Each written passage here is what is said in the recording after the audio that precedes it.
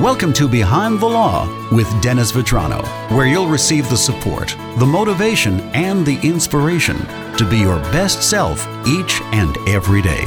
And now, here's your host, Dennis Vetrano. Time again for Behind the Law with Dennis Vetrano. Welcome back, Dennis. Good to see you, Joe. Your videos that you've been doing have been getting so much response. Yes, they have. We've been getting a lot of feedback on the videos.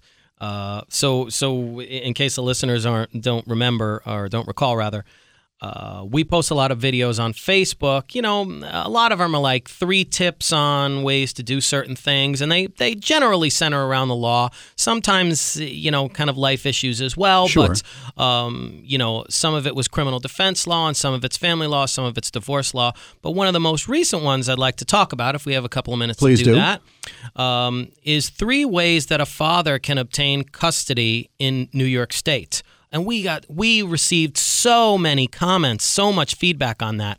And 3 of them, they were like slam dunk sort of ways. So if there's substantial substance abuse issues or neglect or abuse or, those sorts of things, the really clear cut ways that a father can obtain custody in New York State.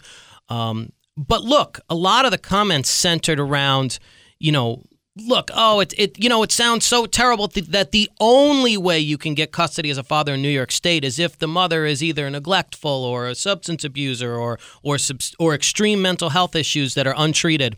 Look, it wasn't meant to be all inclusive, folks. Those aren't the only ways.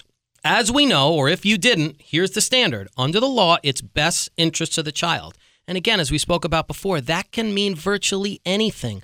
Work schedule, mental health issues, who's in the best position to foster a strong relationship between the child and the other parent. So just about anything can affect best interests of the child. But I think a lot of the concerns that were being raised in those sorts of cases were, issues where, how I question to myself, how well planned out was their case? So there's a lot to it. A lot to it. To be continued, I get the feeling on this one. Yeah, I think so. For more information about Dennis and his firm, please visit that website. drvetranolaw.com. And check out all those new videos on Facebook. Yes, absolutely, on Facebook. And I think we have some up on Instagram as well. And you can find us on YouTube as well. So, Dennis, always good to see you. Good to see you, Joe.